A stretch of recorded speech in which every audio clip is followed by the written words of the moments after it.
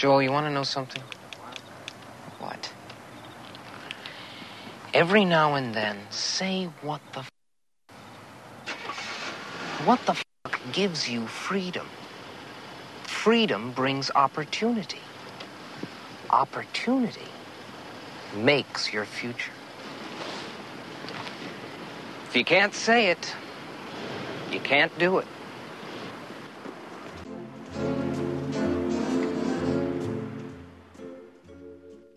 Welcome to Sailing in the Mediterranean podcast. I'm your host. My name is Franz. Well, I've received a few suggestions for different podcasts. Nelson, quite a while ago, suggested I get a hold of one of the composting toilet companies, Airhead, and the other one is Nature's Head. And I know Neil plans on putting a composting toilet in his boat in the next year or so. So I did get a hold of Airhead, just to let you know there is an upcoming episode at some point in time in the future, but I don't know when. His problem seems to be that he doesn't have easy internet access at his office, so he has to go to a coffee shop to do a Skype interview. And I think I'm just going to wait until they're moved to their new location where they have good internet access. So, Nelson, I appreciate that suggestion, and I'm working on it. If you have some other suggestions, let me know. Got a couple other emails. I want to share them with you. Jack got a hold of me. He's sailing around Croatia right now. In fact, right now he may be down in Montenegro, and then he's going to be heading to Sicily to winter in Sicily. But it's good to hear from him. I'm going to be doing another interview with Jack Andrews and his wife. He said the big problem he's had this summer in cruising in the Mediterranean is he hasn't had any time to just go sailing. That they've had so many guests on the boat that they're always having to get from point A to point B to pick up their next guest, and point C to drop their guests off, and then point D to pick up the next guest. So I guess they really haven't had much time just as a family on their boat to enjoy cruising. And I told Jack, I said, you just got to give yourself a couple weeks where you don't have anybody on board but the family and enjoy it that way. And he says, yeah, we're going to work on that. Anyway, I look forward to talking to Jack again. He sent me a picture of him sitting in Hvar at a coffee shop looking across the bay, and I've probably sat in that same coffee shop and had a similar cup of coffee, Jack, so it looked very familiar when you sent me that picture. Then I got an email from Kamau, and I think he's been interviewed on a couple other podcasts in the past. The name sounds familiar. Anyway, he says, I'm a professional commercial builder and an amateur boat builder.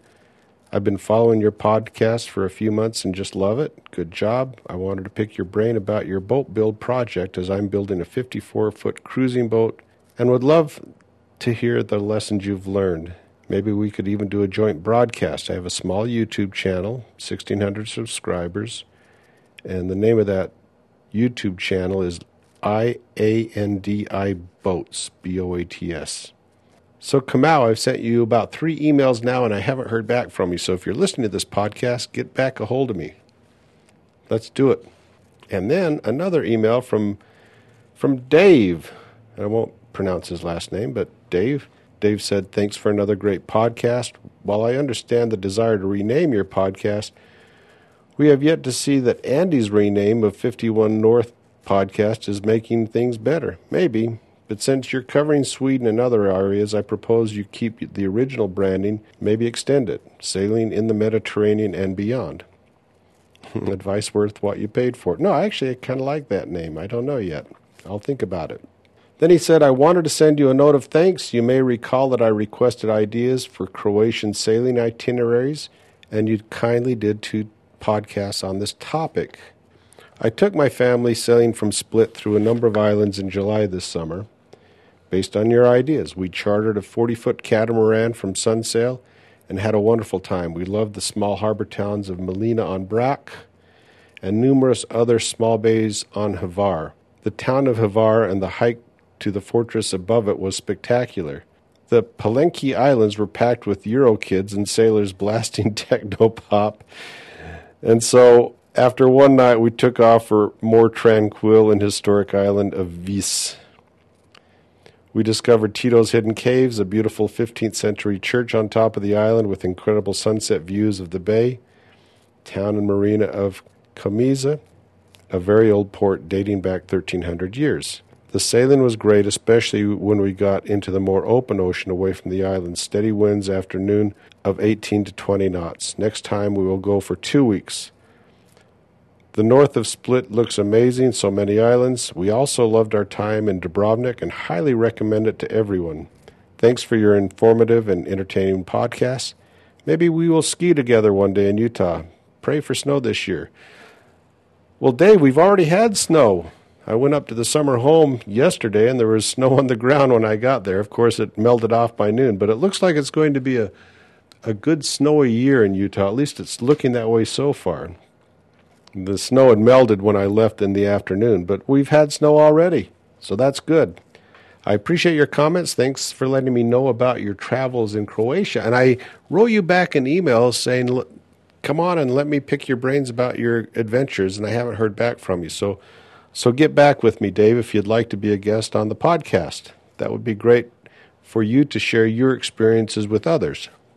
Now, speaking of that, I did talk to Jack on Skype the other day, and I said, Jack, why don't you and your family just sit around a recorder someday and start talking about your adventures and produce your own episode, and if you put it together, I will just do an introduction and an exit, and you can have your own episode.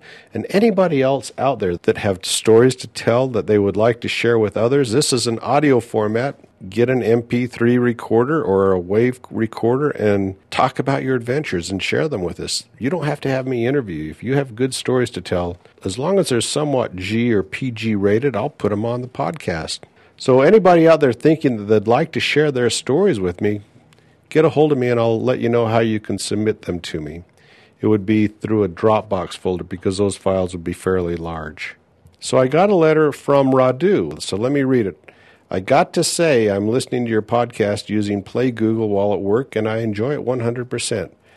Thank you for spending your time and effort doing the podcast. I was born in Romania and moved to the States back in 1998, currently living in Vancouver, Washington, close to the Columbia River. I do not own a sailboat or have any sailing experience, but I am fascinated by this idea. As a teenager, I built scale model sailboats, and that's pretty much how close I got to sailing. Drop me an email if you ever come over to Portland. I would love to have a local beer with you and chat. By the Columbia River, of course. Thanks again. Radu, thanks for sending that email. I really appreciate it. If anybody else out there has ideas, suggestions, comments, drop me an email. Use the contact form at the website or use franz1@medsailor.com.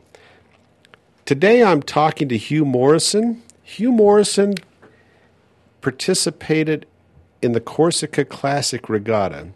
Now, I came across the Corsica Classic Regatta just while doing some general web searching and browsing, and it looked like a fantastic regatta to participate in. A lot of classic boats, or wannabe classic boats, or boats designed like classic boats take part in this regatta. And so I went through the list. I went to the website and I went through the list of the boats that were participating in the Corsica Classic.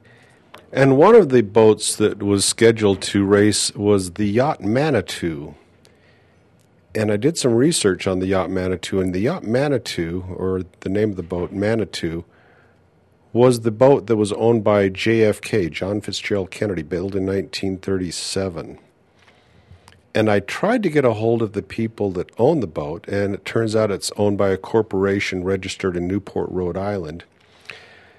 And I was able to get an address to send a letter, not an email, but a physical letter to this address. And I got a response from the person that represented the company a few weeks later, and he actually sent me an email and said he lives in Denver, and he's one of the representatives or one of the owners of the boat. But it didn't participate in it. But still, I was hoping I would be able to interview him because that's a classic American yacht with a lot of history to it. So I'm still working on that. Hopefully I'll be able to talk to him. So one of the boats, Savannah, which was scheduled to participate in the regatta, was a member of the Royal Yacht Squadron. So I sent an email to Nigel Southward, who's also a member of the Royal Yacht Squadron, and asked him for an introduction to the owner of Savannah. And through that introduction, I was able to talk to Hugh Morrison. And so in this interview, I talked to Hugh Morrison about his boat, about the regatta, and as a result of this interview, I'm kind of curious about regattas in the Mediterranean. I've never participated in a regatta in the Mediterranean. I came across the Aegean Yacht Rally one time, and I've told a story about that in past podcasts when my friend Bud and I were port-bound due to really nasty weather, the entire fleet of the Aegean Yacht Rally, and we ended up going to dinner with them and getting to know a lot of the participants in the regatta, and that was sponsored by Setter Marinas in Turkey. That was one of the sponsors of that yacht rally. But I haven't participated in any, and it sounds like it might be something I should check out. So if you know anybody that's organizing regattas in the Mediterranean or have suggestions on people I should talk to about regattas in the Mediterranean primarily, let me know. So, quick advertisement, if you're studying for the ASA 101, 103, or 104, I have audio lessons that I put together for those courses. I cannot teach you how to sail, but I can get your mind thinking in the right direction about sailing and the terminology of sailing through my audiobooks. Now you can sample 8 free lessons for the ASA 101 by signing up for my email list. And if you like those, maybe you'll buy them. All right, let's get on to my interview with Hugh Morrison.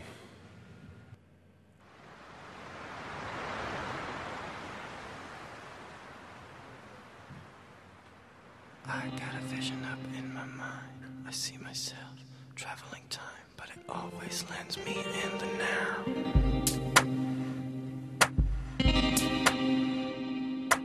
Hold it down, stay on the rise. And this time we gotta compromise. What goes around only comes around.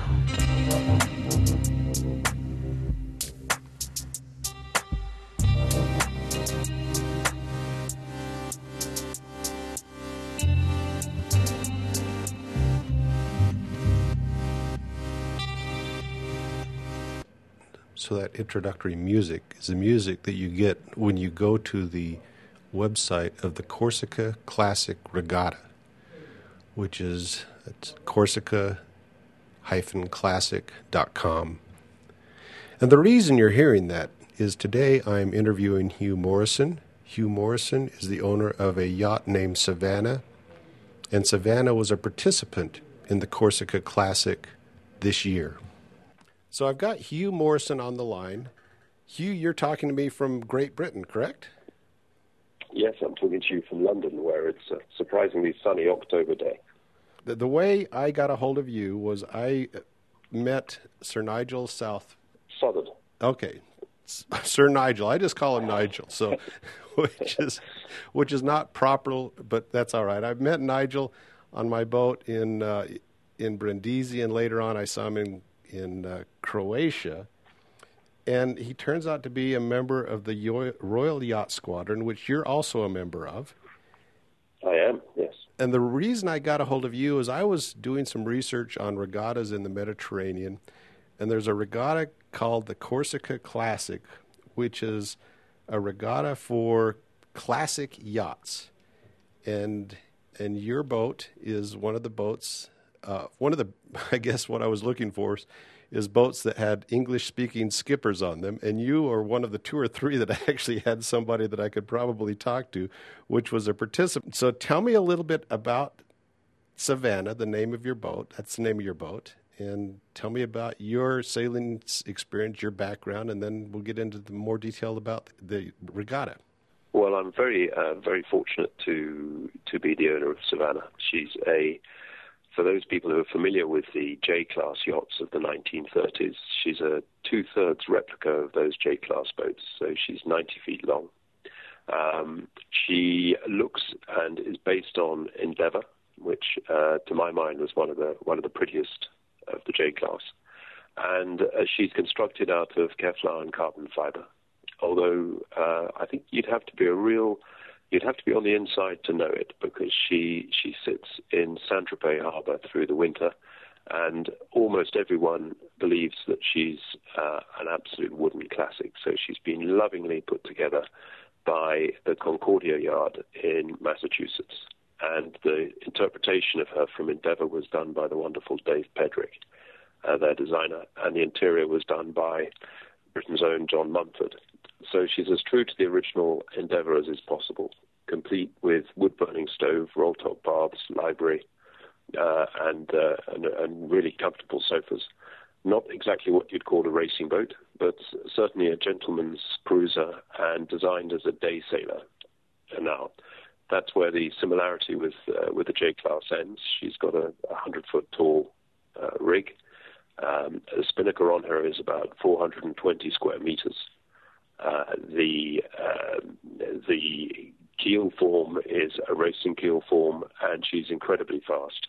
So she's not allowed to sail specifically in the classic regatta fleets, and they have a number of boats like her in the Mediterranean, including some of the J-classes which have been restored, such as Shamrock, and we race in a class which is called Spirit of Tradition.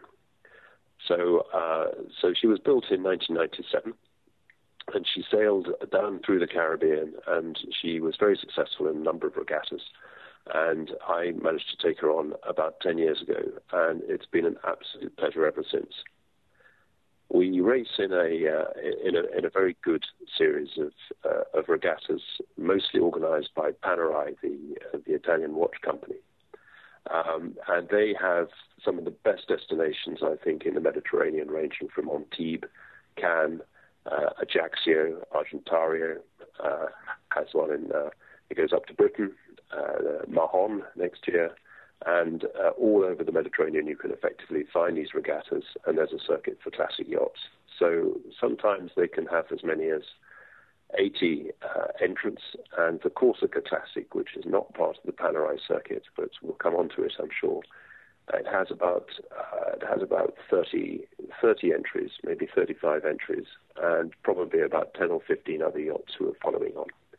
So that gives you a little bit of color to the boat. She has hydraulics, so that's pretty efficient, so she can be sailed short-handed. And sometimes we race with 30 people on board. And for the Corsica Classic this year, I felt it was a perfect opportunity to take my teenage and pre-teenage children sailing. So there were 3 of them, and myself, and then I have 2 permanent crew on board, and my partner, and we had an absolute field day. If you can imagine a relatively short crew like that, with relatively little experience as far as the children are concerned, in handling a spinnaker of that sort of size, then you can imagine the sort of regatta it would have had to have been for us to make sense of entering it. In other words, very Corinthian, fantastic hospitality, and brilliantly organized. So I'm just trying to imagine handling a spinnaker of that size with that short of a crew. Now, obviously, your children have some sailing experience, so they know how to handle the spinnaker already. They have very little experience, but we were very conservative, and we'll get on to talk a little bit about the event, I'm sure. But it was a good one to introduce the children to sailing on, because it is so Corinthian, because the weather is predictable to the extent that you can tell if it's going to be windy. Clearly, with a short crew, we wouldn't use a spinnaker, and as on some days it was borderline. We made sure that we had plenty of margin for error, so we allow a lot of water for the drops, and we make sure that we hoist in a very conservative way. In fact, because we were the biggest boat in the regatta, and because Savannah goes upwind at about 9.5 knots, and can go downwind anything up into the sort of 14, 15 knots, and the sort of breeze we had, we were asked to effectively not put our sails up until the rest of the fleet had started, and to make sure that we went below everybody going upwind, And so we made a lot of friends, and it was a great fun thing to do. And our real race was whether we could get to the front of the fleet before the end of the race. And it was a great, the children all drove, in fact, in 2 or 3 races, they drove for the majority of it. And these are races of about 6 hours long. And so it was a great Corinthian family affair in some of the most spectacular countryside and beaches in the Mediterranean. Well, tell me a little bit about your sailing experience. How did you start out sailing? I started out sailing in the east of England in some of the muddiest and narrowest tidal ditches that England has.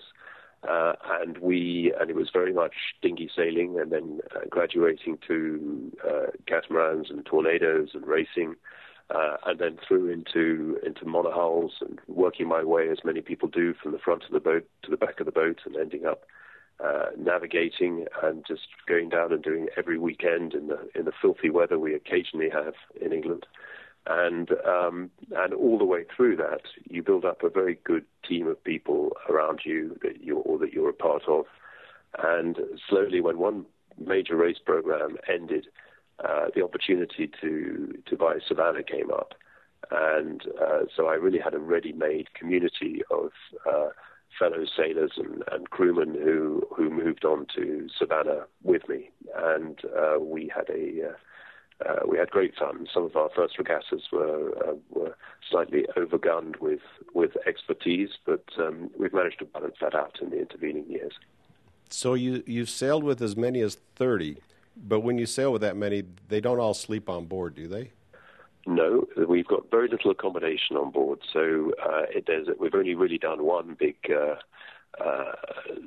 offshore race with her, and that's everyone needing to sort of share the bunks in a pretty unsavory style. So we try to avoid that because we can only really accommodate 9 people on board, and that's with people sleeping on sofas. And we could do that. I think some people slept on the floor when we were racing, but we try to avoid it. It's a day sailor.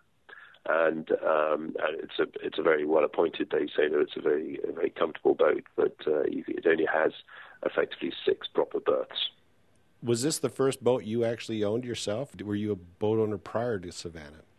Oh, I started out. I spent my first night afloat on a folk boat and fell in love with it when I was about 9. As a late teenager, I bought a Contessa 26. Which was wonderful, and then graduated to something that I couldn't believe could be so large, which was a Contessa 32, and really sailed those boats from the sort of 1970s. And I'm 54 now, so you can imagine they were proven design by the time I got my hands on them, and really worked up in terms of boat ownership from there. Where did you buy Savannah at? Was it in the UK or was it in the Mediterranean? Where did you pick her up at? Well, she'd done a successful Caribbean circuit. She'd been to Antigua. She'd won the Concorde d'Elegance, and she'd also won the Antigua Classics Spirit of Tradition class. She'd come across to the UK for the Jubilee Regatta in 2000. I think she'd done very well there, and she'd cruised up around the sort of territory that you'd been as she got up to Scandinavia. And then I came across her in I'd first seen her in Antigua because I was racing on something else, and I saw her at the end of a jetty and thought, wow, that's a beautiful boat. And she always stayed in my mind. When I saw her again, some years later, I thought to myself, this is some 10 years later, this is a great opportunity, and she happened to be looking for somebody to buy into her, so I did that. Now, did you buy her yourself, or did you go in with another partner and buy the boat? Originally, I was in with a partner. In fact, it was someone who came from a motorboating background and had just fallen in love with Savannah, and then but wasn't really a sailor. And she is a sailor's boat, and you need to. She's very powerful when she's full sail, and so he pretty quickly left the scene, and I bought him out and ended up with full ownership. So that suits us very well. And we cruise and we race her in equal measure. We go all over the Mediterranean, and as I say, we've been up to the UK. And she's a very kindly, she's a seaworthy boat, and we thoroughly enjoy her. So when you get up to the UK, you have to go across the Bay of Biscay. You can't sneak up through the canals in that boat. That's way too big for the canals. Well, it's just it's the wear and tear and removing the mast and all of those things. It's just as well to go around and go through the Bay of Biscay. And if you've probably done it many times, and if you get the weather windows right, it can be quite a kindly and fast passage. Now, I've never actually been up there. I sailed across in '97 from the States to the Mediterranean. My boat's been in the Mediterranean since then. So, no, I've never actually made it up there. This summer I sailed in Scandinavia on another friend's boat, so not my own boat. So, no, you've got more experience than I do in that area. How much of the sailing season, or how much time do you tend to spend every summer sailing? Well, I think that's a good question. I mean, in my mind, I'm probably sailing every day, but certainly in practice, we spend anything up to 60 nights on board, and we'll cross the Mediterranean. There's still whole areas that that I haven't yet discovered. I haven't sailed. It's difficult to say this and be taken seriously, but I haven't sailed in Croatia on Savannah. And you know how beautiful that is. But we've spent a lot of time going around Greece, a lot of time around Italy, Sicily, Corsica, obviously, the south of France. Wherever the regattas take us, there just aren't any regattas currently in Croatia. So you primarily like to sail in regattas, then? I think it's a very good reason to go somewhere. I think when you go to, it's like going to a city that you don't know and finding that there's somebody there who knows the territory and can introduce you. And I think Corsica is a very good example. We know Corsica, but we never knew Corsica as well as we discovered it again when we were doing this Corsica Classic, which when it's organized by locals and you can go to places where otherwise you'd have to be on a waiting list for a berth, or you're not allowed into a particular area, or you're not allowed into a particular house because, for example, in Corsica there's Napoleon's birthplace and the Maison Bonaparte, which is the former family house. You wouldn't normally be able to get into some of the areas we saw, and I think the regattas, with the access it gives you, is a very good way of discovering some of these countries and some of these beautiful sailing destinations. Well, let's talk about a typical regatta. It could be the Corsica Classic. It could be another one. Let's just walk through the routine. You sign up for the regatta. About how many months in advance do you start planning your summer sail? About 2-3 months? No, next year is already planned. And about a year in advance. The season, we've finished our season's racing for a variety of reasons, but it's still going on. We're currently, as I speak to you, we're in the middle of the Cannes Regatta. Then there's the Saint-Tropez Regatta, Les Voiles de Saint-Tropez at the end of the month and through into end of the first week in October. And there's maybe one or two small regattas after that, but effectively that's the season. You're already planning your refit work and where you race next year. So we'll start off in May in Saint-Tropez with a small regatta really to give the boat a shakedown, and then we'll move to Antibes, and then from there we'll move to Argentario on the coast of Italy, and then we will make a decision as to whether we go round to do Spetses in Greece, or we come back and do one of the super yacht regattas in or around Porto-Cervo. And then following that, we shall probably head to either Barcelona or Mahon in Menorca, and we'll race there as well. And in between, we'll have some good cruising, I'm sure. So the typical regatta is how many days? Well, the typical regatta is 6 days in total, of which 4 or 5 are racing. And the one that's on at the moment in Cannes, the Regatta Royale, is actually 6 days racing. And the Corsica Classic was 7 days racing, but it was very much passage racing, which is different than just going out to the same piece of water every day. But the regatta is normally about 5 days. You arrive and check in. You can book in at the last moment, really, probably unless you've got a particularly populated class. you can register some 3 weeks perhaps before a regatta happens, and if they've got room, they'll fit you in. And they're particularly attracted to the older the boat, the better. A lot of these boats, the classic boats, are coming up for 70, 80, 90, even over 100 years old. And they're very they're a real spectacle. And there's a committed crew of enthusiasts who go around and who are restoring these boats, and it's beautiful to watch. So they register on the first evening, and the skipper's briefings normally happen on the first evening or in the morning the next day.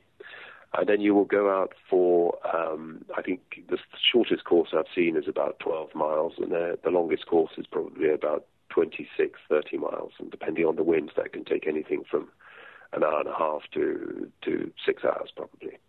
So the race committees are very professional. They tend to come off the meter yachts, or you have a lot of experience in the meter yachts, the 12 meters, the 6 meters, the 8 meters. So those are highly contested classes, and a lot of the race committees are internationally qualified. So the regattas tend to be very well administered and very well orchestrated. So it's very simple to enter. They're very simple to get to. They arrange all the berthing in some of the most picturesque Mediterranean ports, and they provide a good shore entertainment for the evening, and they welcome. I've looked down the Voile d'Antibes, for example, which happens at the beginning of June, and seen I think it's 15 different nationalities represented, and there are some very good yachts from America as well. So I would encourage people to come if they have a boat they feel would fit in with that community. Now, you're also a member of other yacht clubs in Britain, aren't you? Yes, there are a number of yacht clubs, but they all do slightly different things. I have a dinghy. There's a dinghy club on the south coast of England where I have a home. There is the Royal Yacht Squadron, which is in Cowes, which is currently challenging for the Louis Vuitton Challenge Trophy for the America's Cup. So we have a fantastic team led by Ben Ainsley, who's challenging for that, and they've just completed their penultimate regatta in Toulon, which was 2 weekends ago. And the next stop is Japan to see who will be allowed to qualify to challenge Oracle in the America's Cup. So there are different yacht clubs for different purposes. And the boat, as I say, lives in Saint-Tropez, so we're a member of the local yacht club there. Each of them has a different personality, but they all share a passion for sailing, and they all have, funnily enough, regardless of the nationality, everyone seems to have exactly the same motivation. And it's a very social sport. I don't need to tell you that, but it's a very social sport. You'll always see someone lifting a hand to wave, and you'll always see somebody stopping for a conversation about the boat, and it's just a very... I find that the different yacht clubs have exactly the same people in them. Think back over your years as sailing on various regattas, and if you can remember your most terrifying experience, can you relate that to us? Well, some of the regattas we've done in the Fastnet race was something we frequently did. Not in Savannah. It's not really a Fastnet race, but certainly some of the really big seas you see in the Irish Sea. I think they're sort of designed to test your confidence. But by far the biggest was actually in the Mediterranean, because the Mediterranean is a sea which anyone will tell you, because of the geology of it.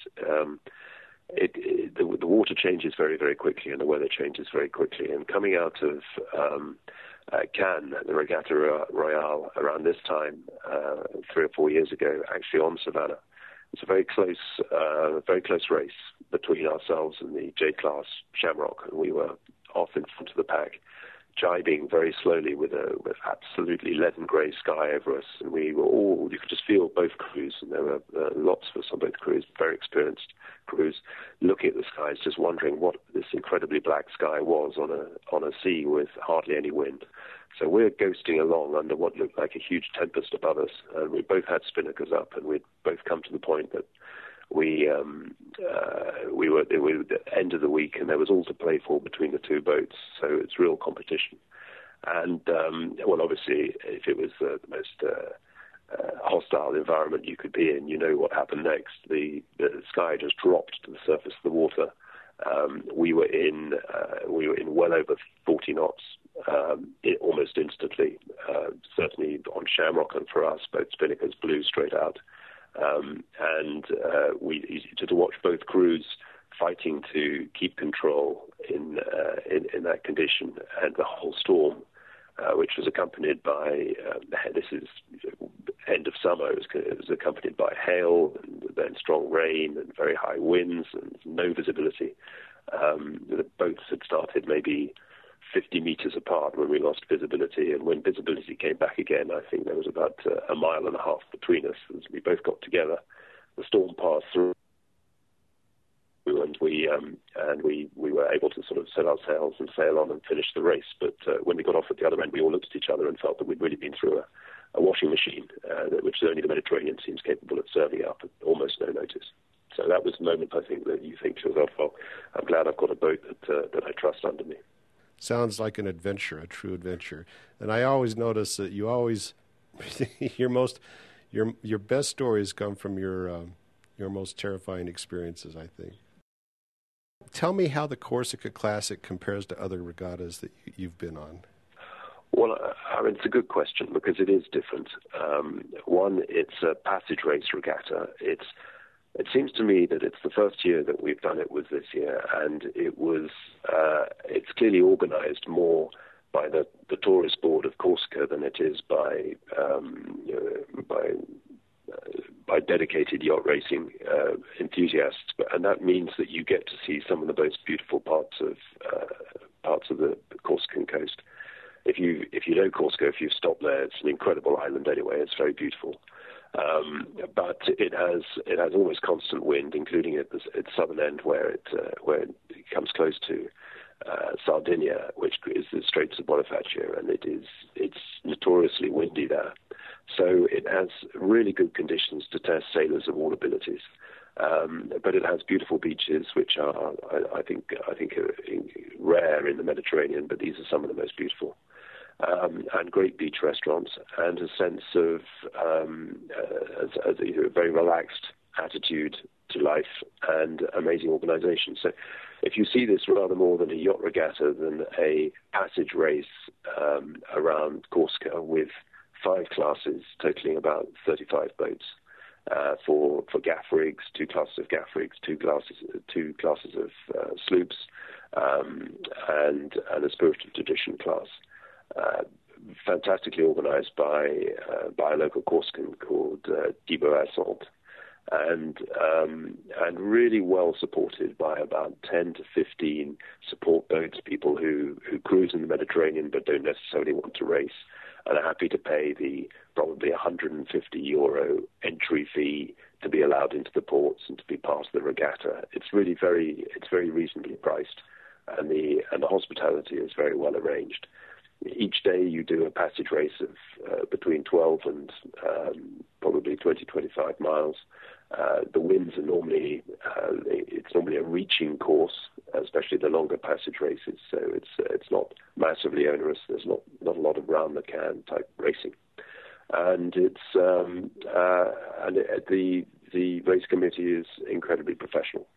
And you get to stop in some of the best sites in the Mediterranean. It's a privilege. I mean, this happens in August, which is a time when it's almost impossible to get berths in some of these ports.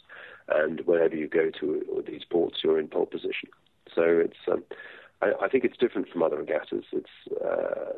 But as a way of exploring Corsica and a way of perhaps if you haven't got a racing boat, you've got a cruising boat, but you want to be part of this classic yacht environment. It happens every year. It's at the end of August, and it's a very relaxed regatta, which is why I thought it was the thing to do with my children for their first experience. So it was Corinthian is a good way to describe it.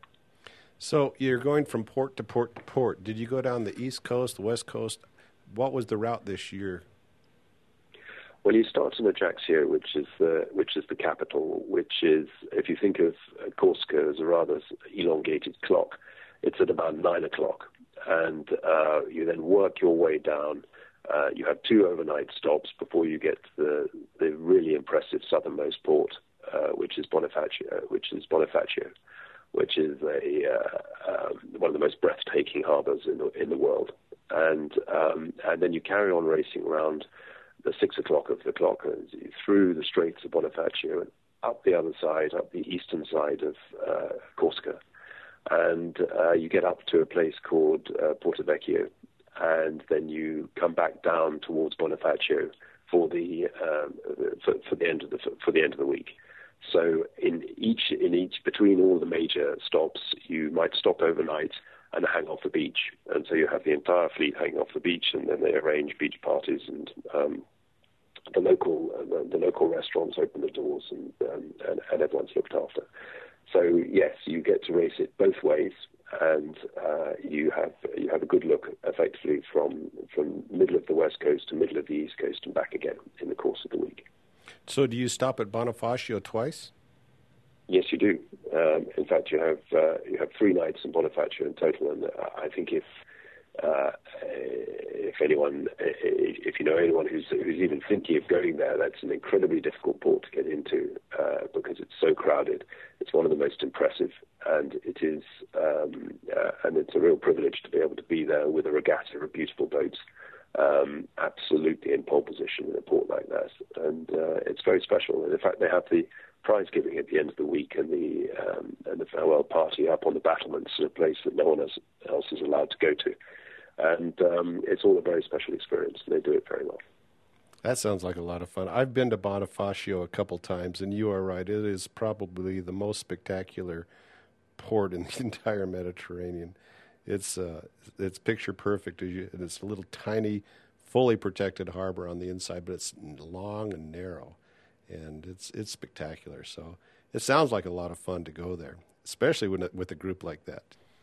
It's great, and there's a very good camaraderie between the crews. Everyone helps, and I couldn't recommend it more as a very relaxed way of, I would say, performance cruising. Now, the Corsica Classic, that's really a regatta designed for classic yachts.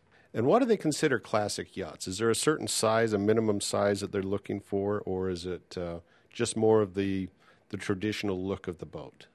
I would say it's in a perfect world, they would go for purely classic yachts, which are effectively anything from as I've said elsewhere, some 60, 70, 80, 90, 100 years old, or probably 70, 80, 90, 100 years old. But there are some other boats that look like classics, and I would add in that some of the original 12-meter yachts, which are now eligible to race, as is Savannah, in a class called Spirit of Tradition, which is that it effectively it basically encompasses the classic look, classic materials, classic style. If what you can't have is an out-and-out racing boat in that class, it has to look broadly as if it's a classic boat. So the CIM, the CIM, which is the handicap system for the original classic boats, simply wouldn't be able to rate the modern ones. So the modern ones race with an IRC rating. And so the IRC rating is the same one that would race in a modern fleet. And so you normally have probably the Spirit of Tradition fleet can be up to 15 yachts. So there's good racing, but boats tend to be of different sizes. And then certainly in the classic fleet it can go from 140 feet down to probably 30. All right. So tell me what your plans are for next summer. Well, we'll do. We've decided to stay in the Mediterranean. We've decided to do more racing. We've stopped early this year, and so we will do. We will start off in Saint-Tropez. We'll go to Antibes. We'll then go down to Argentario in Italy. This is on the Panerai circuit. Come back across to Palma and Mallorca, Mahon, Barcelona. We might come back and do Porto Trevo, which is a super yacht regatta. And then we come back to the south coast of France, and we do Cannes, which is a superb classic regatta, and then Saint-Tropez, which is our final big regatta of the season, which will happen at the end of September, beginning of October. And then maybe the year after we'll come across the Atlantic and have a look down the East Coast and see whether we can find a welcome port or two around there. It'd be nice to bring Savannah home. So Hugh, I really appreciate your time. I hope at some point in time while I'm sailing through the Mediterranean, our paths will cross. I know I will recognize your boat, but I'm not sure you'll see my boat. So if you ever see a little Lyle Hess designed Bristol Channel cutter sailing around named Sea Dream, come over and say hello. I certainly will. You've got a great reputation. I've seen your boat. It's beautiful, and I look forward to us hooking up in the future. Thanks, Hugh. Thanks so much for being on. Okay. Thank you. Bye. Bye-bye.